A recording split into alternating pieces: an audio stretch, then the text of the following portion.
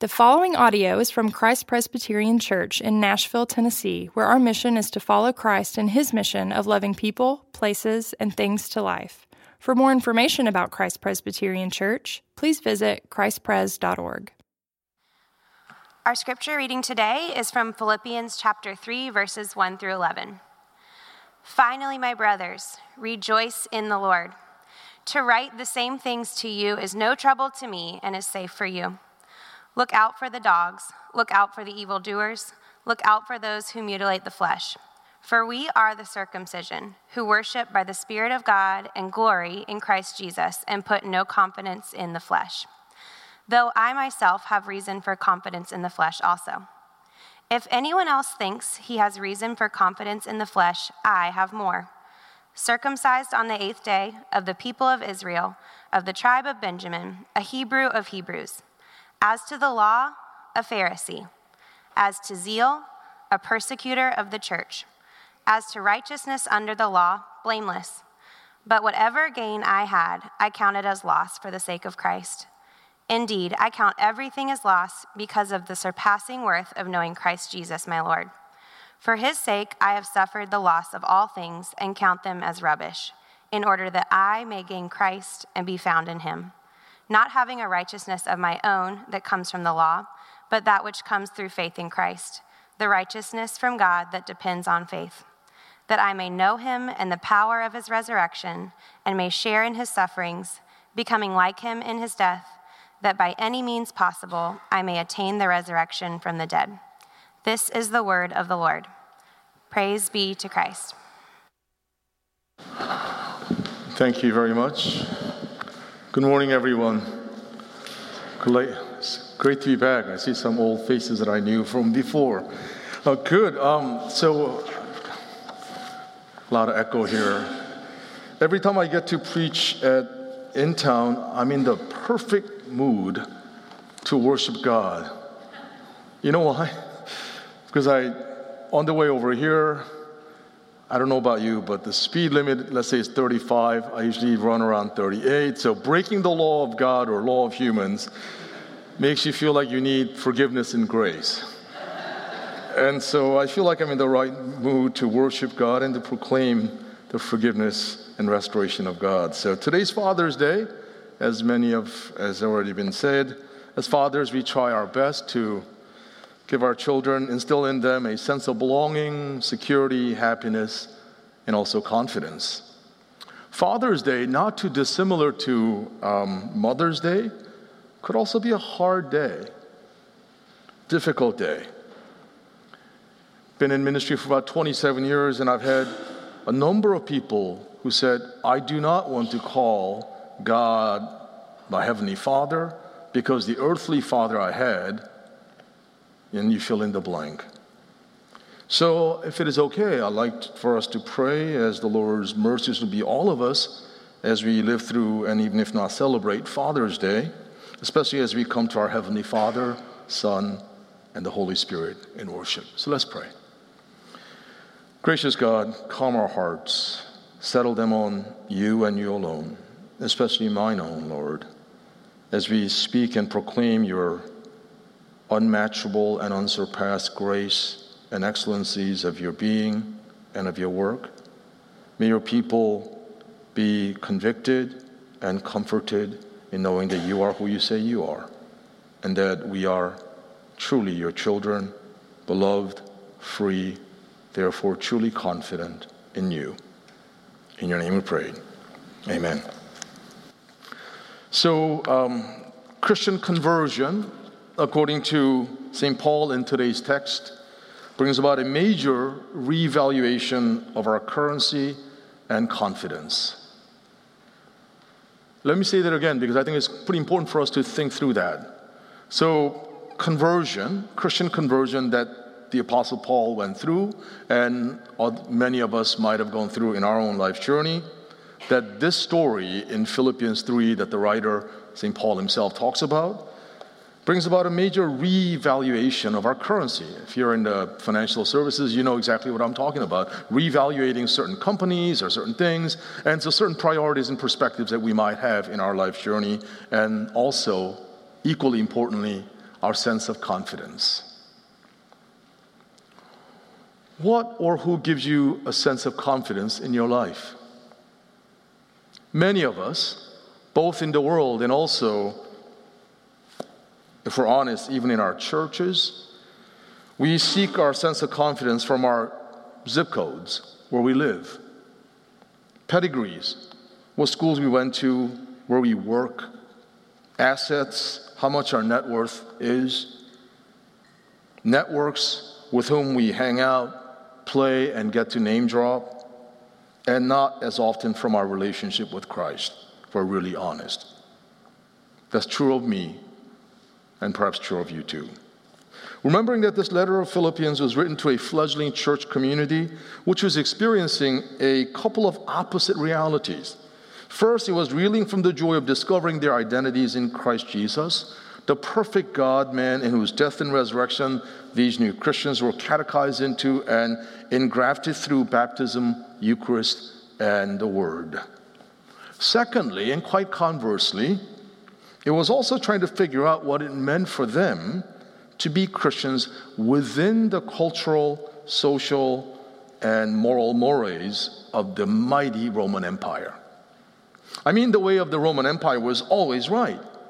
Ask anyone in Rome and they'll say, yes, Rome is right. Might makes it right. Romans are to put their trust and confidence in the law, order, and peace that the empire was bringing to its citizens.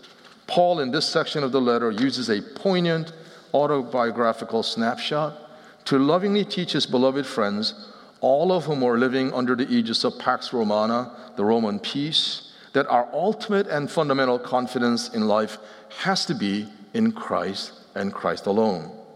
In fact, what he's reminding this young Christian community was that being, quote-unquote, found in Christ as a group meant that he was learning increasingly the joy and pain of putting his basic and ultimate confidence in Christ. Put differently, the church's grammar was to be constructed with Christ as the chief cornerstone and the chief teacher, as the Alpha and the Omega. Thus, this confidence was to be found, again, in Jesus. Without that, the church, whether in Philippi or Nashville, was nothing more than a thinly veiled sham for a religious country club where human boasting, self-sufficiency, and will to power, in all of its most advanced and beautified form of covering, was the driving engine. So it does behoove us to ask this slightly uncomfortable yet absolutely crucial question: what or who is my fundamental and ultimate confidence?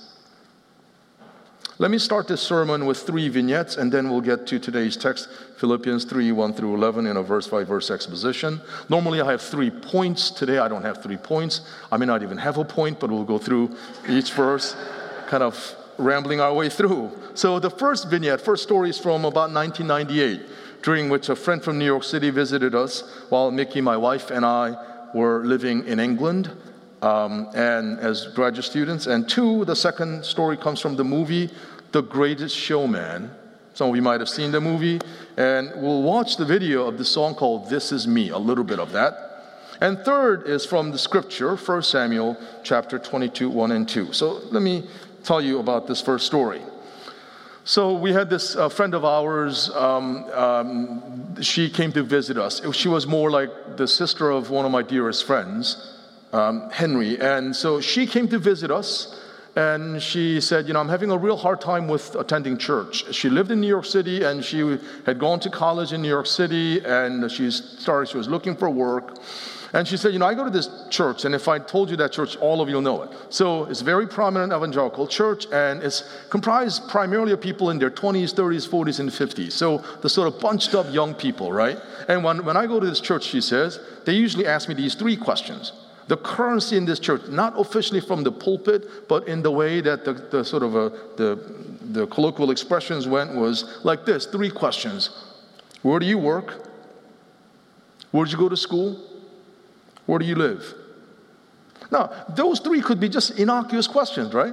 They're just trying to figure out. We all kind of ask questions like that. But for this particular sister, she says, what if you don't have any of these 3 currencies? That you're not working at the right place, you didn't go to the right school, wherever they may be, and you're not living in the right place. So much so that for this sister, she was seriously contemplating leaving Christianity because she felt like that church or churches of that type didn't really have a place for her.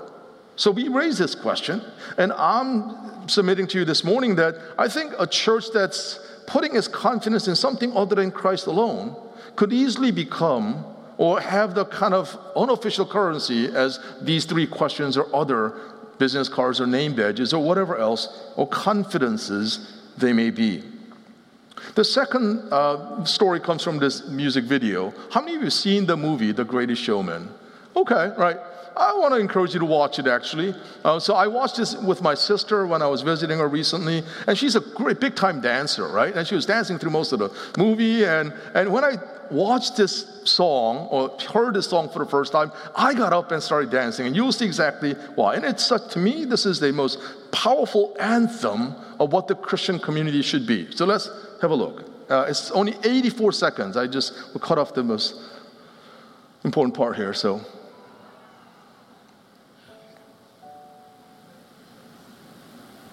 I am not a stranger to the dark. Hide away, they say, 'cause we don't want your broken parts. I've learned to be ashamed of all my scars. Run away, they say, no one will love you as you are. But I won't let them break me down to dust. I know that there's a place for us, for we are glorious.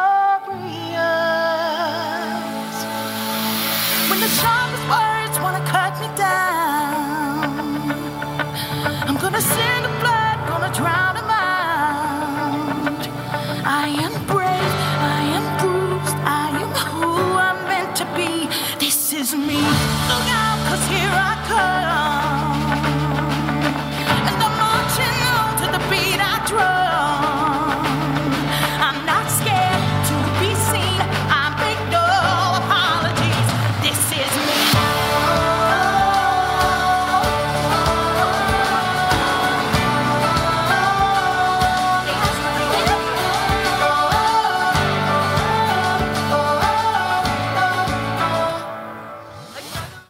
Hide away, they say, because we don't want your broken parts.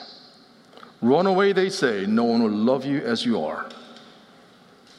I know that there is a place for us, for we are glorious. I am brave, I am bruised, I am who I'm meant to be. This is me. You know what? Even as I just read these words right now in front of you, I just have these chills.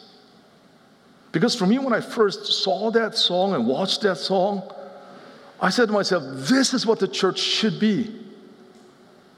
This is the place of inclusion and embrace, rather than exclusion and say, you don't belong. We don't want your broken parts. No one will love you as you are.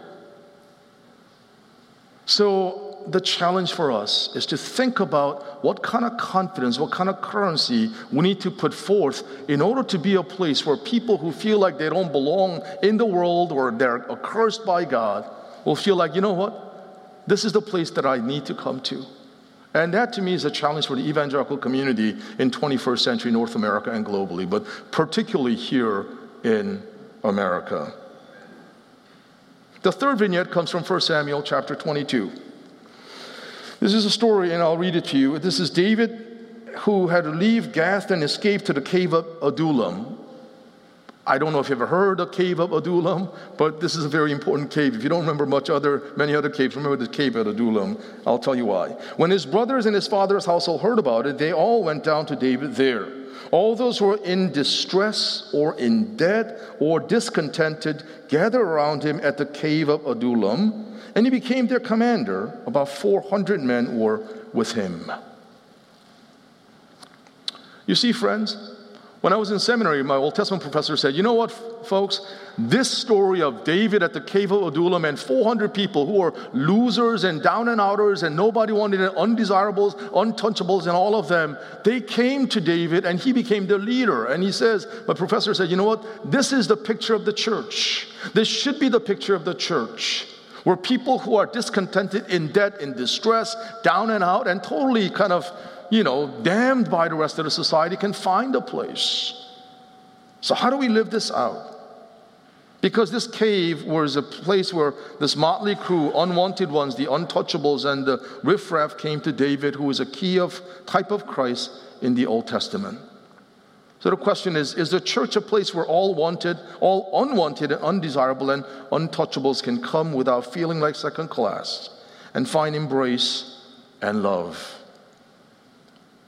See, that's the subtext to really properly understand what it is that Paul is so lovingly trying to unpack for the followers of Christ in the city of Philippi.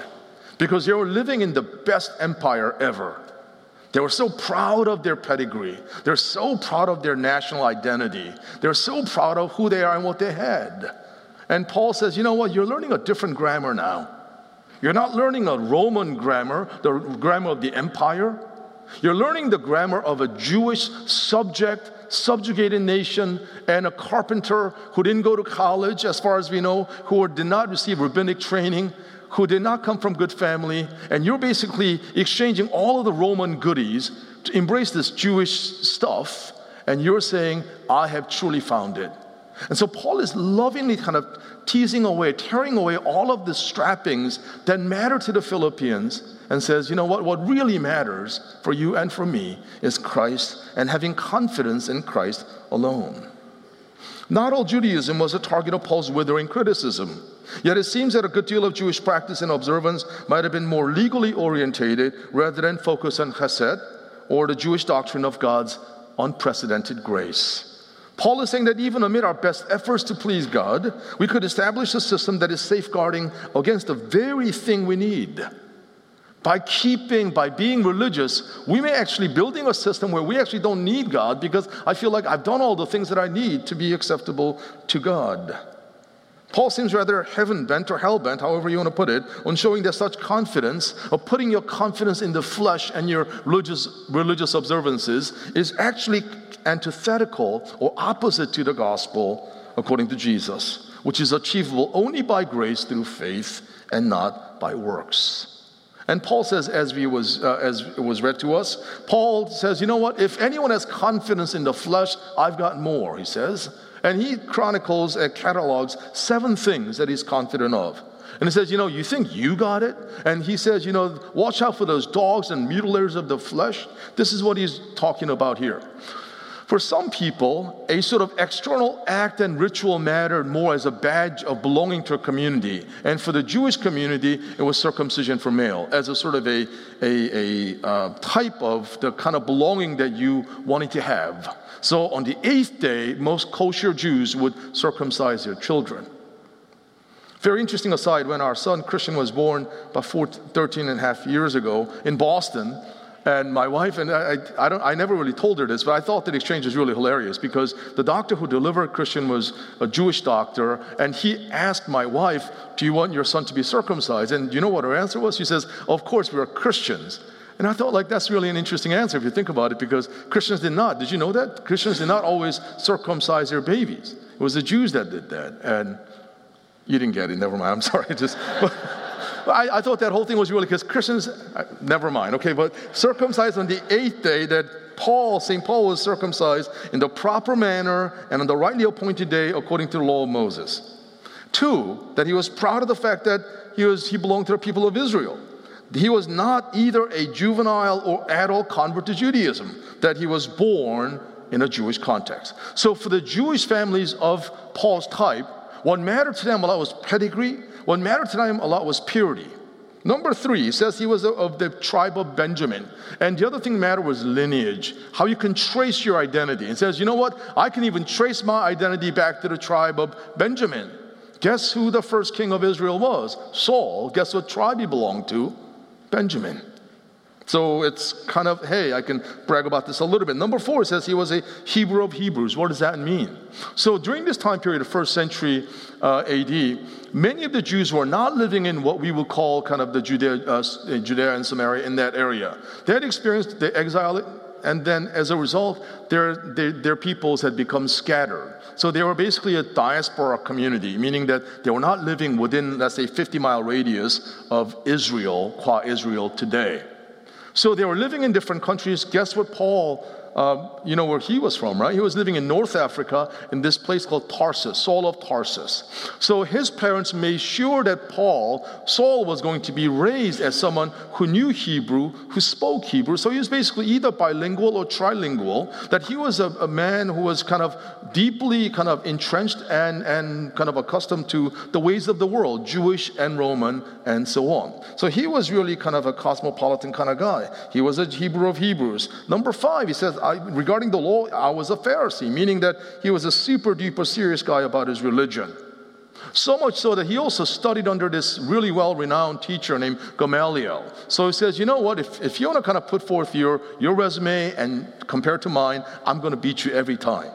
Number 6, regarding the zeal, he says, I was so excited about his Jewish identity and covenantal kind of relationality with God that he believed that persecuting Christians was the way to please God. So I did that, he says. And number 7, he says, righteousness based on the law. If you want to talk about righteousness based on the law and law observance, he says, I was faultless. Perhaps hyperbole a little bit, perhaps a little bit of exaggeration, but we need to take what he's saying quite seriously. He says, you know what? If anyone could be declared righteous because they kept the law of Moses, he says, I was the one. So 7 things that he was proud of. Let's have a look at verse 7. But whatever was, again, gains to me, now I consider them lost for the sake of Christ. So we need to ask that question. What happened? He was such an observant Jew and excited about keeping the Torah and all of that. What happened? Damascus happened. On the road to Damascus, he meets the risen Christ. And Jesus asks Paul, Saul, Saul, why are you persecuting me?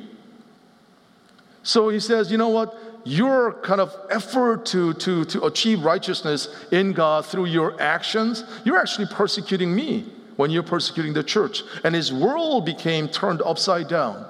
And he began to understand his life and identity in the way that he has. So he says, for the sake of Christ. That expression, for the sake of Christ, is a very important phrase in Paul's journey of life.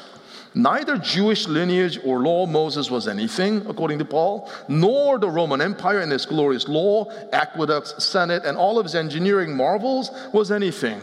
Because both, if they would become the ultimate confidence giver, they would be misused as a way of buttressing our own self-confidence apart from the gospel of God, the gospel of Jesus Christ. So at this point, we should ask this question. What is so great, surpassingly great about knowing Jesus?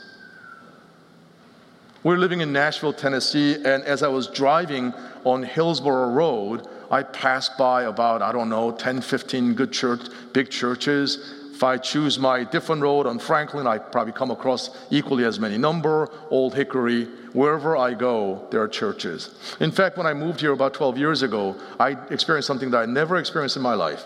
Traffic jam around 7 or 8 p.m. on Wednesdays. You know what I'm talking about? They're all on these major roads. I mean, because people are going to Wednesday kind of midweek services. There's a traffic jam. Before moving here, we lived in Boston, not like that. Before that, we lived in England, not like that. So perhaps we are so enculturated in the kind of Christian subculture that we don't really know what Paul is talking about here. In the city of Philippi, they did not have a church. In fact, this is the first church ever.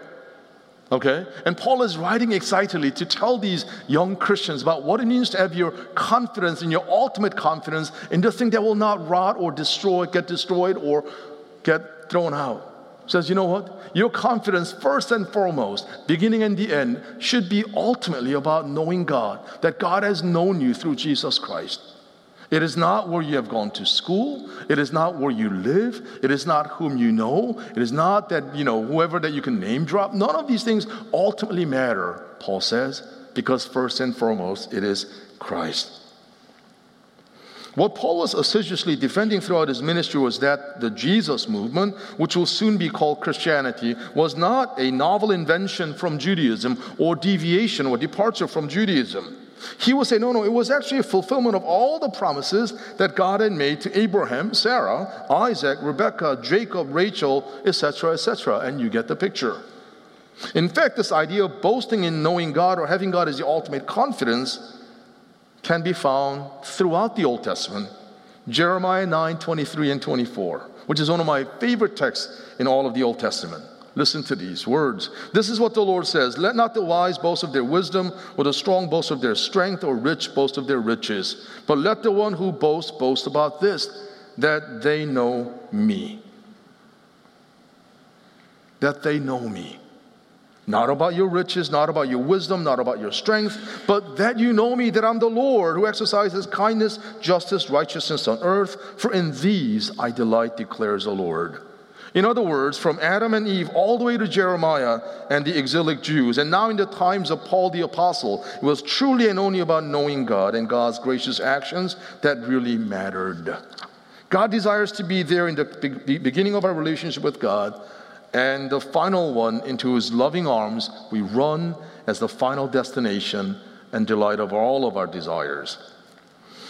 So let's try to switch gears and think about it this way, okay? Think of the church as a grammar school, okay? So people have likened the church as the pillar of truth or hospital or, whatever. There are different images that people have, or sacrament or signpost that points us to the living actions of God. Think of the church as a grammar school. It teaches grammar and this new language functions and how this language functions and what rules are to be used. That's what you learn in grammar schools. How many of you remember learning grammar? Okay. My son, who just passed 7th grade, was learning grammar. I think he went through 1st through 6th grade, but didn't really learn grammar as such, but he was having this grammar stuff, and he was like, hey, what is this? And I looked at the grammar book. I had no idea. You know what I mean? Like if you kind of speak the language as kind of your thing, you don't really think about grammar that much. But you see, I learned English grammar when I first came to America when I was 15, actually. I remember learning the new grammar because I didn't speak the language until I was 15. I didn't really speak it until much later. I just had a real hard time with the language. You know that English is really a hard language to learn?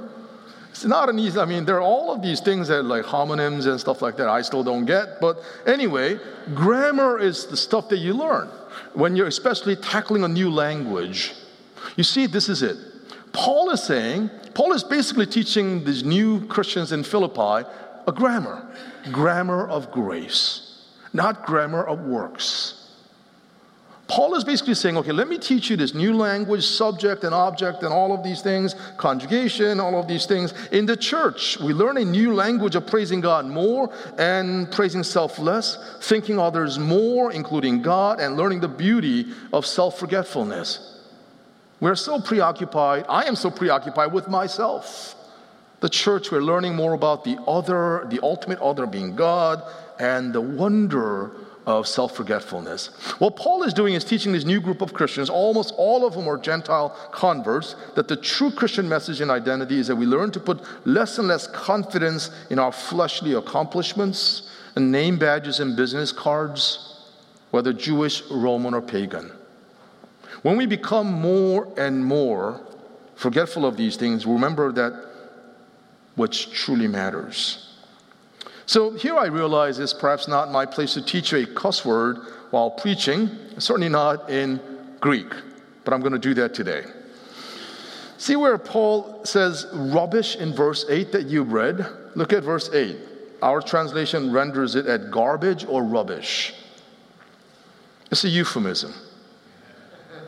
Is putting it in a mild way so that you don't get offended, because the actual word is much closer to crap or S blank blank T.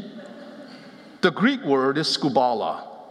Skubala. So whether in English or in Greek, Paul is dropping an S-bomb right there.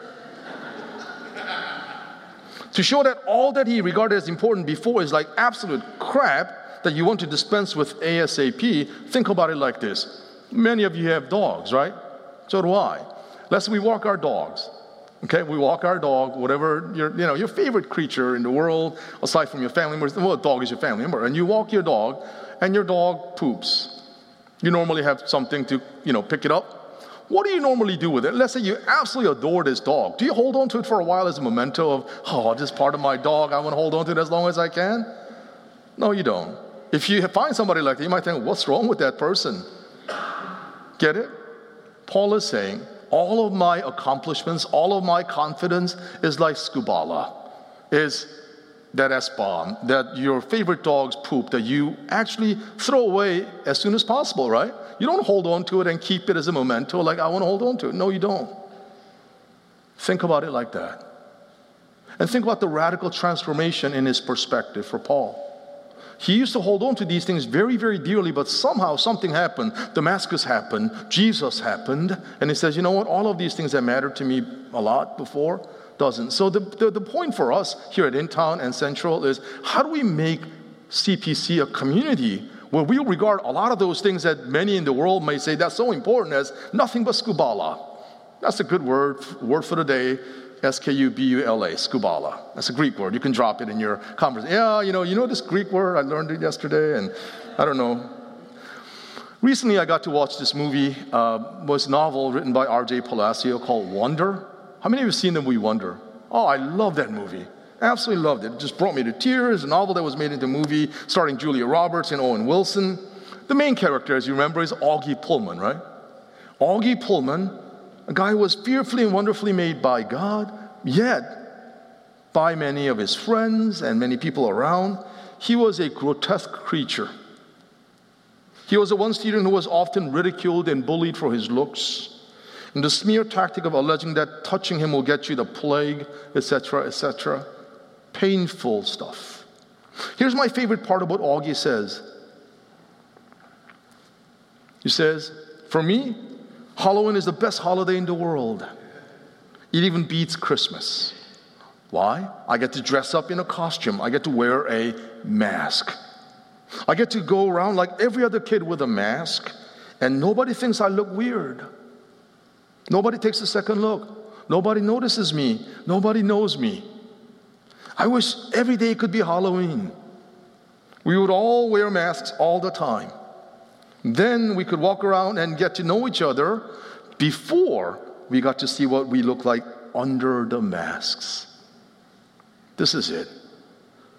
Do you ever feel that way? Do you ever feel like Augie? You wish you could wear a mask and so that no one will notice you for however you look?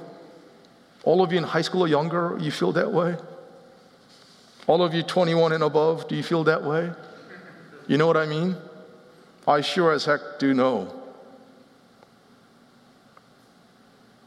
People's colors, people's complexions, how they're put together, height, weight, size, shape, those things so quickly have become the way that people discriminate against one another.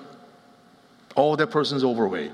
Oh, that person's not the right color. Oh, that person is this, that, and other. Augie's saying, Halloween is my favorite holiday. You know what?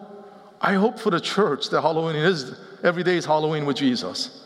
Because what Jesus gives you, according to Paul, is he gives you a new mask, new cover. That, so often we look at somebody and quickly, instantaneously, instinctively we decide, oh, okay, is this person worthy? So I've been at Vanderbilt for 12 years, and I learned, and for 7 years I lived with freshmen, and I learned a lot of stuff from these 18-year-olds about apps that I never heard of, and there's an app, there is still that app, I think, that you either go right or left, and you determine whether that person is worth hanging out. Some of you are like, I think you know what I'm talking about. And I said, this is terrible. Within microsecond, you're deciding, okay, I want to hang out with this person, hook up with this person or not. And that's our culture right now. Is it our culture at church? Let's really wrestle with it, friends, because let's not BS our way around and make the church a place for like only wonderful people who have got everything together. Because if that is the church, I don't want to have anything to do with that. Nor should you. Stop playing, whatever games with God and with yourself. We really need to think seriously about what it means to put our ultimate confidence in Jesus and Him alone. There are so many Augies out there in the world. I am an Augie. Some of you are an Augie and you don't want to admit it. It's okay to admit it in Jesus. Because the way I looked, I often felt like I don't belong there, I don't belong here. You know exactly what I'm talking about. Are we giving one another a chance to get to know each other before we got to see what we look like under the mask? In Jesus, we ought to find ourselves truly liberated. You know what? When you wear a mask, you know what it does? It hides you, and it gives you a sense of different identity and liberty. You know what I'm talking about? C.S. Lewis has this wonderful book called Till We Have Faces, a book that I've never read yet. But every time I hear the title, I think of it like this. You know, wouldn't it be wonderful when we get to see Jesus, that what we look like don't matter anymore? Talk to so many of my students of color. They say, you know what? I don't want to believe in Jesus because he's a white Jesus. No, this is not white Jesus we're talking about. It's when we finally get to see the Lord, how we look. Those very things that used to be used as a measure of discriminating or denying some people access to. And that's also true for white. Within white communities, those things are true. Let's not kid ourselves. Let's actually bring all of these things to Jesus and say, Lord, we want to put our ultimate confidence not in my culture, not in my color, not even in my creed, but my confidence is going to be found in you and you alone. Because you are the one who will never leave me nor forsake me. My youth will come and go. Believe me, I know. I used to think that I was fast and strong. My son proves to me every day that I'm an old fogey now. It's okay, because day by day I'm being renewed by the knowledge of knowing Jesus, who is our ultimate confidence. With that confidence, let us receive the Lord's Supper. Let's pray.